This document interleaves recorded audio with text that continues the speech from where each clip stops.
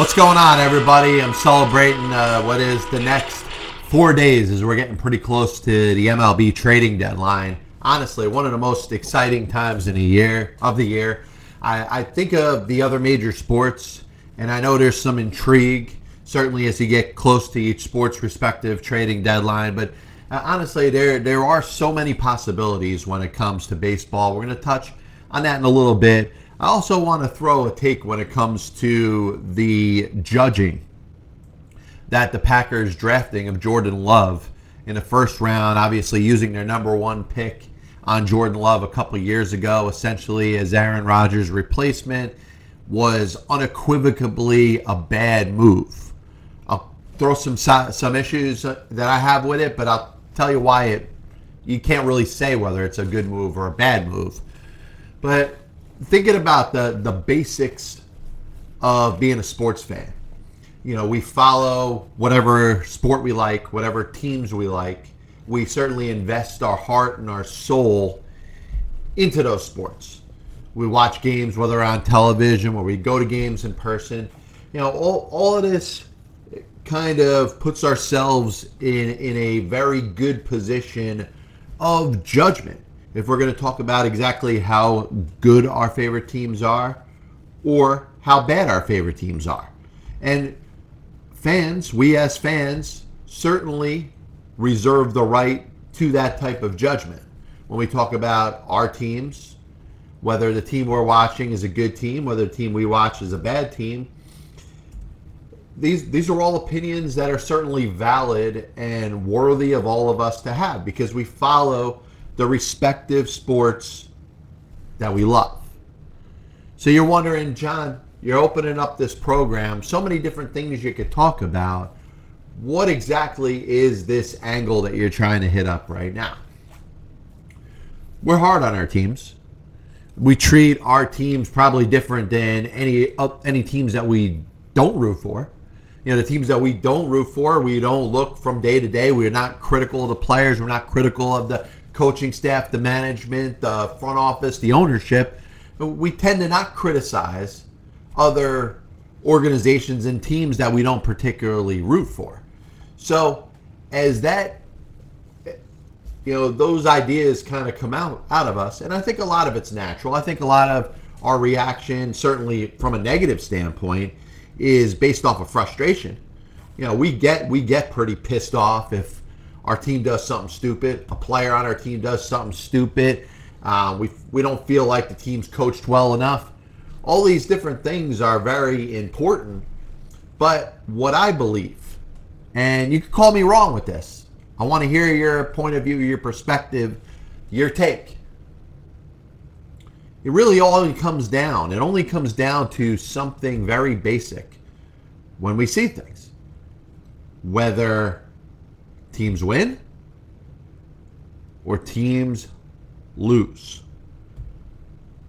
And John, why would you make that so basic and so simple? Well, we tend to make so much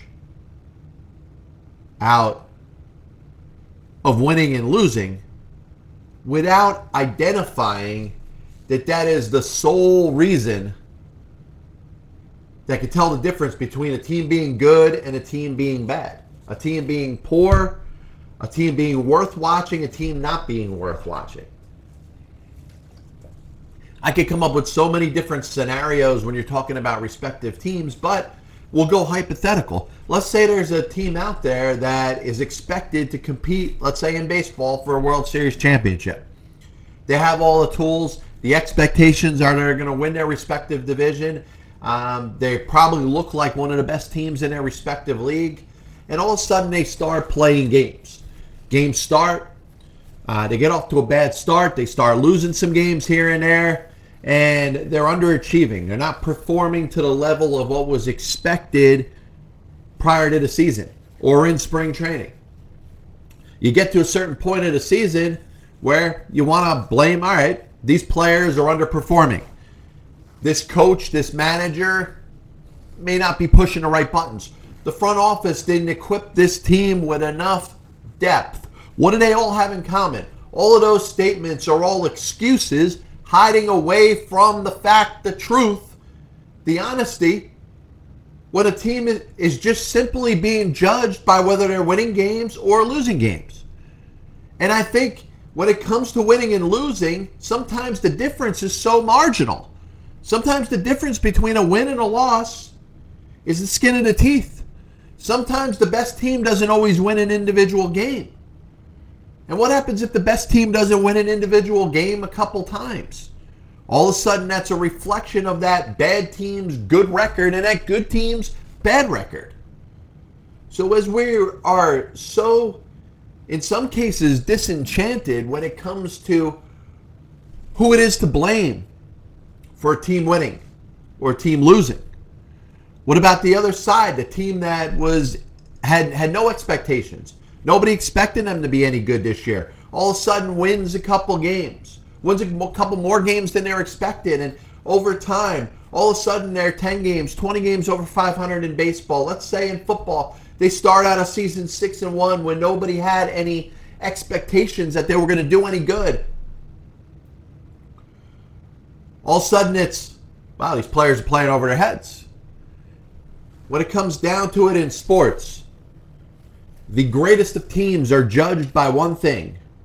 The worst teams are judged by one thing. It comes down to wins and losses. We don't spend enough time talking about the simplicity of wins and losses. As the NFL season is approaching, and we'll see it in a little while, obviously all the excitement, training camp is starting. Teams are starting to formulate their rosters. We already went through the draft. We went through the releasing of the NFL schedule. And, obviously everybody is so smart. They know that their team's going to go 10-6 or whatever the record is once the schedule is released, not knowing that the NFL has the most parity in all of sports, and we have no idea who's going to be any good. But when it comes down to it, when we start judging these games over the course of the NFL season, it's going to come down to wins and losses. And sure, a player making a bad play, a coach making a bad decision, players perpetually underachieving, injuries, these are all factors.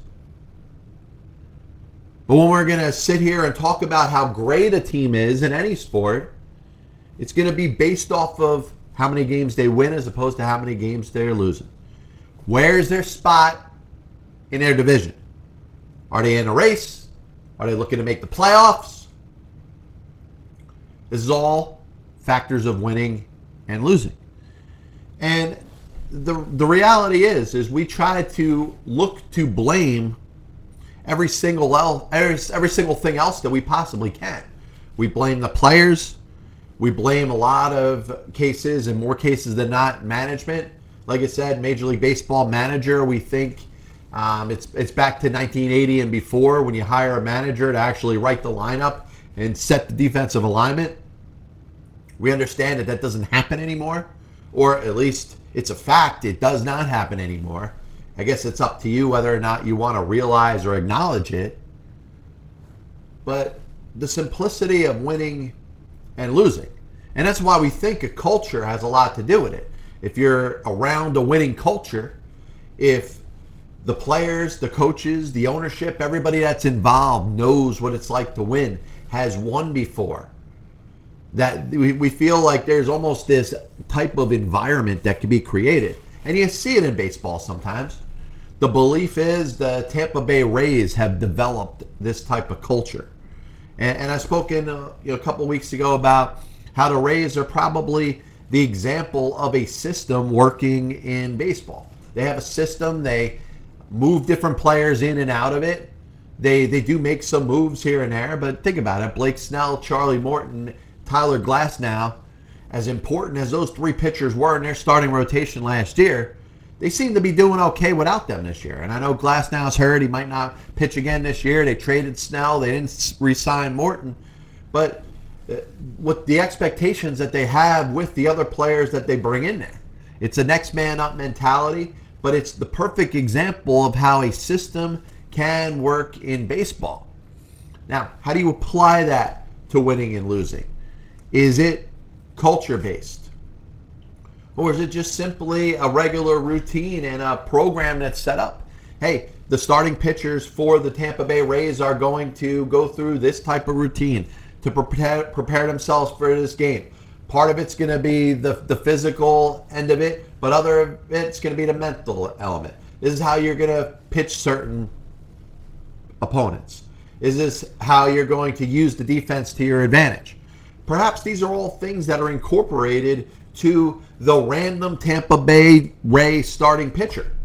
So they all know this going in. It may be an advantage that they have of how they attack the given lineup with not necessarily a specific skill set. And once again, when it comes down to it, the Rays, as they sit there kind of up at the top of the AL East, going back and forth with the Red Sox. Red Sox, at the moment, are in first place. It's about winning and losing. And the deeper questions I'm going to ask about this, Blake Snell, Charlie Morton, were good pitchers. The guys that are filling in for them didn't all of a sudden start pitching like Blake Snell and Charlie Morton. The Rays have a system in place, and it's producing victories. It's producing wins. And because of that, everything's going to come up roses when we're talking about the Tampa Bay Rays and how good of a baseball team they are. It's not about the ownership. It's not about the management. It's not about the players. It's about the fact that they continue to win games. But once again, we try to overemphasize. Like I said, you could put any pitcher. Michael Wacha. I bring up Michael Wacha because he was so bad for the Mets in the brief amount of time that he pitched for them last season. He steps in. All of a sudden, the Rays don't look too bad. They're able to win games with him on the mound. And I think that's undervalued as we think of baseball as it sits right now. Winning and losing. The difference between going out there and winning the majority of the games that you play against being 500 or losing a lot of games. Like, you look at the Tampa Bay Rays rotation, and I'm not going to spend a lot of time talking about the Rays because I've spoken a whole lot about them over the course of the past month. Mentioned them on Contending Baseball, mentioned them on prior PBSs. Now, there's no question that the Rays have a ton of talent. You know, Shane McClanahan is a very good young left-hand pitcher. He's stepped into their rotation. He's pitching well. You know, Andrew Kittredge makes that occasional spot start for them. But, you know, he made his first All-Star appearance this year. Diego Castillo. The bottom line is, though, the Rays can take star players or good players or players that perform very well from them, move on for them, and somehow continue the type of way that they go about their business. There's a little bit of Blake Snell and Ryan Yarbrough, even though Blake Snell has a ton more talent than Ryan Yarbrough.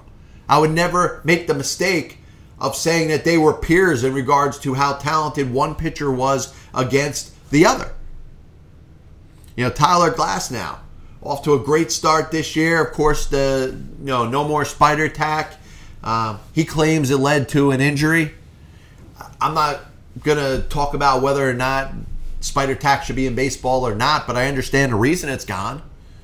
You know, they removed the sticky substances in baseball to generate more offense. There was no other reason. You could talk about cheating, the element, the advantage that pitchers had. No. Major League Baseball was tired of the fact that there weren't being enough runs scored. And the pitchers were starting to have a distinct advantage over hitters.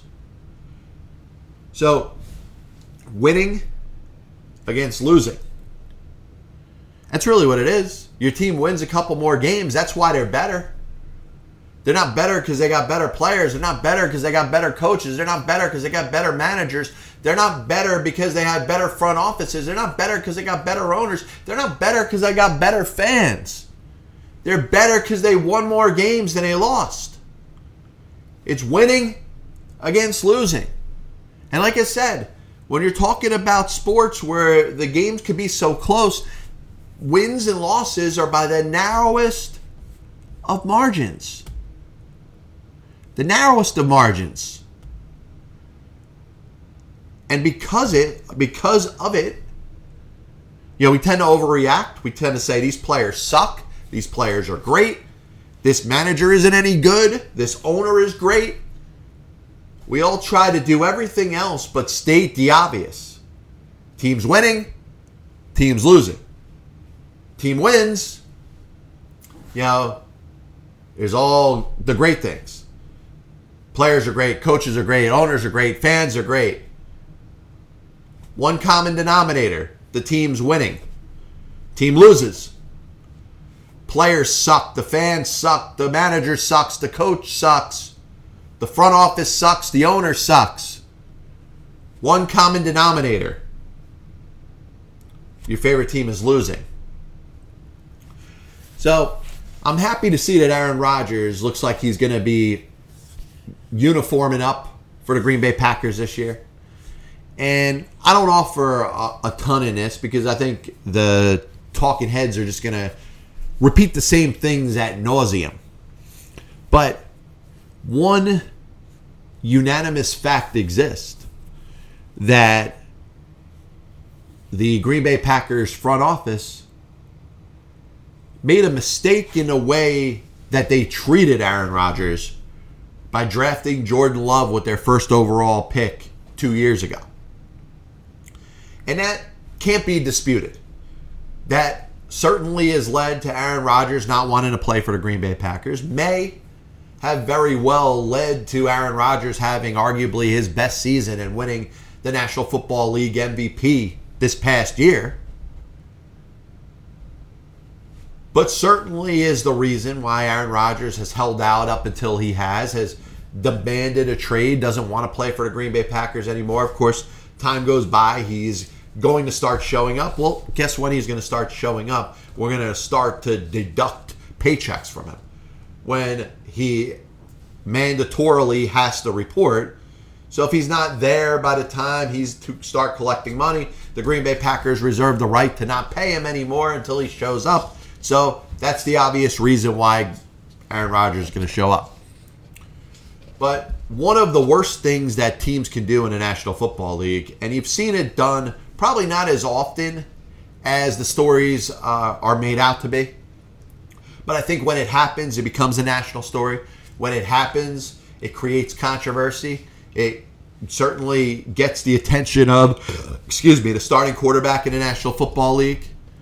Teams feel like they could sign off on their next quarterback for the next 10 to 12 years while their current star quarterback is still behind center. And it's not the first time that it's happened. Aaron Rodgers is not the first quarterback to go through this type of experience. In fact, his predecessor, Brett Favre, had to deal with that when the Packers decided to draft Aaron Rodgers with their first round pick a handful of years ago. Obviously, over a decade ago. Brett Favre didn't like that. Brett Favre didn't want to sit here and tutor and mentor his eventual successor because no star quarterback in the National Football League believes that they should ever be replaced. So there really is only one way to handle this. The best way to handle your quarterback of the future when you have a star quarterback in the moment is to make your decision at the exact time you're going to move on from the star quarterback that you have. In other words, do what the Indianapolis Colts did when they went 2-14 because Peyton Manning ended up having back surgery. Peyton Manning missed the season. The Colts didn't win a game until week 15. They ended up having a number 1 overall pick. And the consensus number 1 overall pick was one of the best quarterback prospects that the league has seen in years in Andrew Luck. And the Colts were in a tough situation. They had to decide whether they were going to go on with Peyton Manning as their starting quarterback or if they were going to take Andrew Luck with the number 1 overall pick and use him as their starting quarterback, as a star player for the next several years. They couldn't have both. And you know what? Not the Indianapolis Colts in the way that they handled Andrew Luck, leading to his early retirement. That's fine.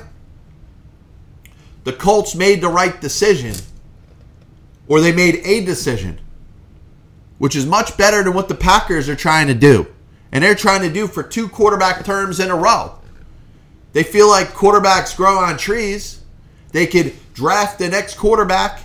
Aaron Rodgers will go off at some point into the sunset, and Jordan Love will become a star, just like Aaron Rodgers. Just like Aaron Rodgers became a star after Brett Favre did. You can't do it that way because it creates animosity. It creates hatred. Now, Aaron Rodgers may play this year. It looks like he's going to play this year kind of in a last dance scenario. This will be his last year there. After this, he's going to move on. Maybe Davante Adams is going with him. Joe Montana had Steve Young as his backup quarterback for a while. Joe Montana got hurt. That gave Steve Young an opportunity to play. Steve Young got the opportunity to play. He was a star. Maybe the Tampa Bay Buccaneers knew that when they had him before they traded him to San Francisco. Maybe the 49ers knew that while he was kind of sitting in the wings waiting behind Joe Montana. But it forced a decision for the San Francisco 49ers to make. And that was, we can't go into the next season with Joe Montana and Steve Young here. One of these guys can't sit. They moved on from Joe Montana, one of the best quarterbacks of all time. Steve Young was a Hall of Famer in his own right. He led the 49ers to a Super Bowl. Tom Brady, for a handful of years, is sitting there with Jimmy Garoppolo as his backup. Now, what could have worked out ideally for the Patriots if Brady signed as a free agent with the Tampa Bay Bucks, which he did. Maybe Garoppolo, if he was still there, he'd be the starting quarterback for Bill Belichick and the Patriots. And maybe the Patriots would be okay for the next 10 years. Maybe. But no matter how much or how often this is tried, it never works out. In fact, Garoppolo was getting to a point where he was kind of pushing to play. And you know what? He got traded to San Francisco, won the first 5 games as a starter. His record as a starting quarterback for the 49ers is a complete 180 for what the 49ers record is over the last 5 years in games that Jimmy G hasn't started. Now you can talk about durability. Maybe he can't stay healthy. That's why the 49ers drafted Trey Lance. And that's obviously another situation. At some point, you draft Trey Lance with the number 3 overall pick. You didn't draft him to sit for 5 years. Maybe a couple. But at some point, you're going to be turning over the keys to Trey Lance, which is going to come at the expense of Jimmy Garoppolo, who is not going to be in San Francisco at that point anymore. So, how does this apply to the Packers? The general manager there thought if he took Jordan Love and Love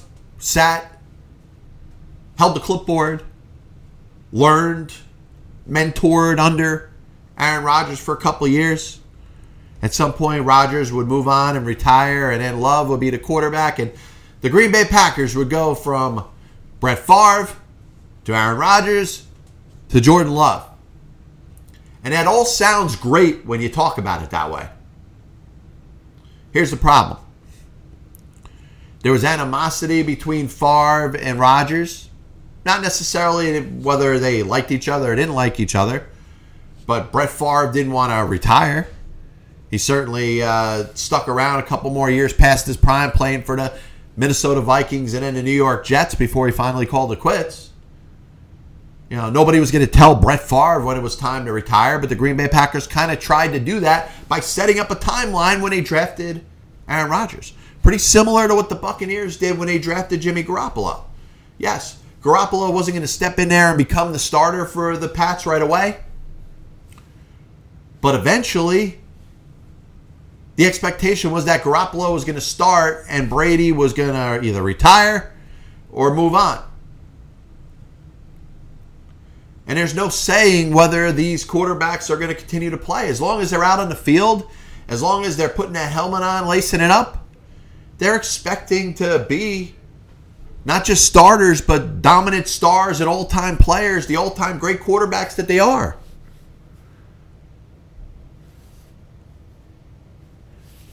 When it comes down to who you should have as a backup quarterback in the National Football League, here's my issue. You can't necessarily have the guy that you want to be the successor to the starting quarterback that you have in the NFL.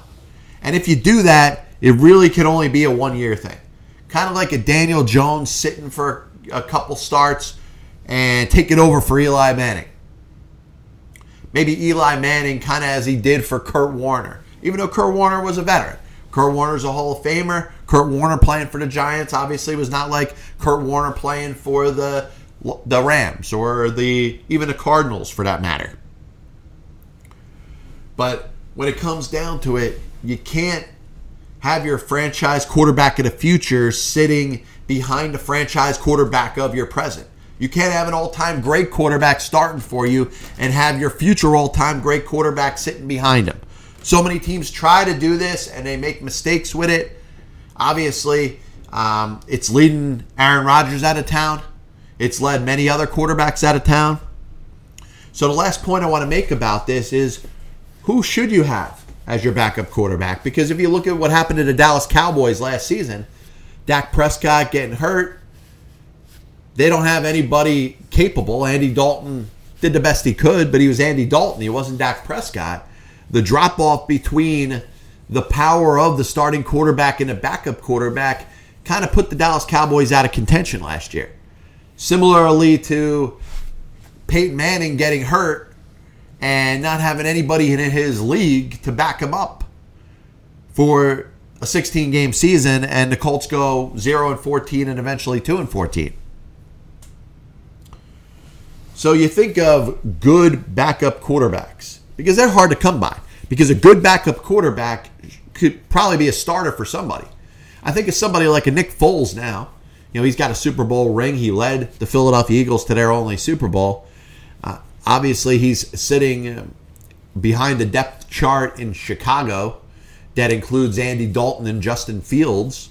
So his opportunity to play is probably not so good. I would expect him at some point to get traded to a team that could use a serviceable backup. Having a Nick Foles behind you, no matter where you're at, is probably the type of backup quarterback you'd want to have. Ryan Fitzpatrick is the perfect backup quarterback to have. He's a guy that can start. He can start a whole season for you if you need him to. And he can also sit behind whoever your starter is. I think of some of the best backup quarterbacks in the National Football League. I think of Nick Foles because he won a Super Bowl. I think of Jeff Hostetler, if you go back, 20 years ago. 30 years ago, actually. Wow. 30 years ago, 1990. Jeff Hostetler leading the Giants past the mighty Buffalo Bills. And if you're a little older than me, you might remember Earl Morrall. Led the Indianapolis Colts to the Super Bowl in Super Bowl III, where, of course, they lost in one of the biggest upsets in the history of professional sports to the New York Jets. But, that was Johnny Unitas' team. Earl Morrall led that team to a 13-1 record in a regular season. You think of some of Tom Brady's backups, Matt Castle, Brian Hoyer. I think of a Matt Schaub, who I always thought was a quality backup.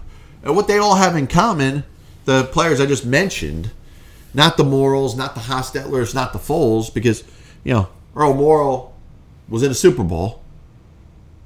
Should have won. Jeff Hostetler, Nick Foles won Super Bowls. So I think of other backups, what they all have in common is they're probably not knocking on the door to take anybody's job. And that's probably the hardest thing to find in the National Football League. But the problem is that, the drama set out there when it comes to each draft, delusions of grandeur kind of take over. And there's a dream that every one of these quarterbacks that come out of college are going to be the next big stars in the National Football League. And that's why a lot of quarterbacks are always going to go in the first round, and usually half of them aren't going to make it. Quarterbacks are going to be drafted in the second, third round, all the way up to the seventh round. And the thought behind it is, hey, maybe this quarterback didn't get enough exposure. Maybe this quarterback didn't get enough attention when they were in college. Look at their numbers. Maybe they could do it. And I think they all deserve a chance at some point. But this thought that you're going to identify the starting quarterback of your future when you've already lucked out and have one of the all-time greats is a very flawed decision, a silly decision, and an outright incorrect one. Here's the one element of Jordan Love being drafted by the Green Bay Packers that I'm going to continue to support. That's the fact that nobody knows what Jordan Love is yet. And because of that, you can't say that the selection of Jordan Love was a terrible pick. Now, was it a divisive one? Yes. Was it the reason that Aaron Rodgers wants to be traded? Yes. Did it lead to Aaron Rodgers' tantrum? Yes. May it have very well led to Rodgers having probably one of his best seasons in a National Football League and winning the MVP? Yes. Was Jordan Love a bad selection? Nobody can answer that right now. It's a question that cannot be answered because Jordan Love has not played a game. He's not shown up on a field yet. If this turns out to be Aaron Rodgers last year, he goes off into the sunset, plays for whoever next year, Houston, then the Jordan Love era will begin next year. And you'll see if this guy can play, if he's a Pro Bowler, if he's leading the Packers to the playoffs year in and year out, then that selection of Jordan Love doesn't turn out to be so bad. This is the Pass Ball Show brought to you by JohnPielli.com, by St. Aloysius Church in Jackson, New Jersey, by 2A's One Passion Food Truck located in Scranton, Pennsylvania. As always, I'm glad to be with you. You can check out the Pass Ball Show podcast, whether it's Apple Music, Spotify, Amazon Music, the videos on YouTube. Give you a Cliff Notes version of today's program. I think one of the easiest things that we try to get into and discuss, we always have blame set aside for when our teams don't perform.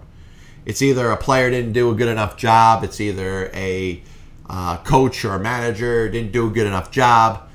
You know, maybe you as a fan didn't root hard enough for that team. But we always try to find a reason why a team doesn't win a game or lose a game. And sometimes the victory or a loss can be by the narrowest of margins. We don't necessarily look at winning and losing that much. We always look at the reason that a team's winning or a team's losing, or a team performs or a team doesn't perform, or a team meets its expectations or does not meet its expectations. And I think those are all things that are important to think about. But what does it come down to? Like I said, sometimes the narrowest of margins. Sometimes the difference between a win and a loss is, the space between my fingers when they're closed. But yet, we always try to find reasons why it's happening. Why is the team that we expected to do so well this year underperforming? Why is the team that nobody gave any thought to in the position that they're in? Well, it's because of the players. It's because of the coaching. It's because of the front office. It's because of the ownership. Sometimes you just win more games than you lose. Sometimes you get one more big hit, one more big pitch, one more better call for the umpire. So many different elements are the difference between winning and losing, yet we don't like to talk about what causes winning and losing. We like to blame. Hey, it's because of this player. It's because of this coach. It's because of this owner. I think we should spend more time talking about reasons there's wins and losses. The player gets a hit against a shift on a ball that the pitcher threw in the right spot. Does anybody screw up there? You didn't have him played in the wrong spot. You didn't have him pitched in the wrong spot. The ball just ended up in the wrong spot. Spent a little time talking about quarterbacks in the National Football League, star quarterbacks. If you're lucky enough to have one, if you're fortunate enough to have one of the all-time greats, the worst thing you could do is try to hand-pick their successor. And that's what the Green Bay Packers did with Aaron Rodgers and Brett Favre, and they're trying to do it again with Jordan Love. The Patriots tried to do it with Jimmy Garoppolo. 49ers were able to hold under the radar for a while the fact that they were trying to do it out with Steve Young.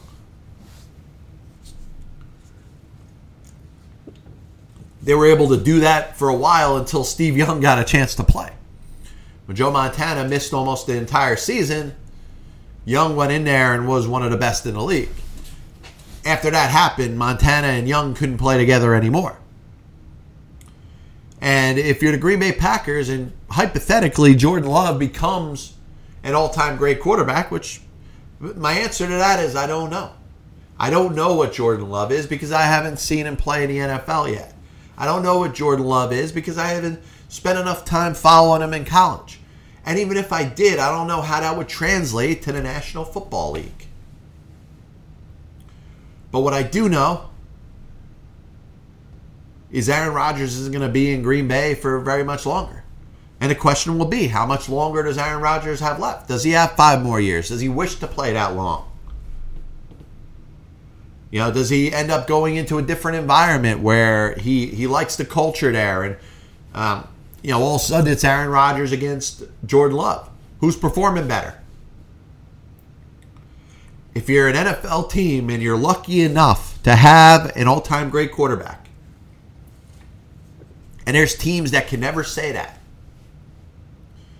the only way to move on from that all-time great quarterback, the only time to plan who that quarterback successor is to just rip off the Band-Aid. One day decide we're either going to trade our star quarterback, let him go as a free agent, or release him. And then after that's done, handpick the successor for that star quarterback. Thank everybody for tuning in to the Pass Ball Show. We'll be back with you next week. God bless you. And as always, I'll see you on the other side.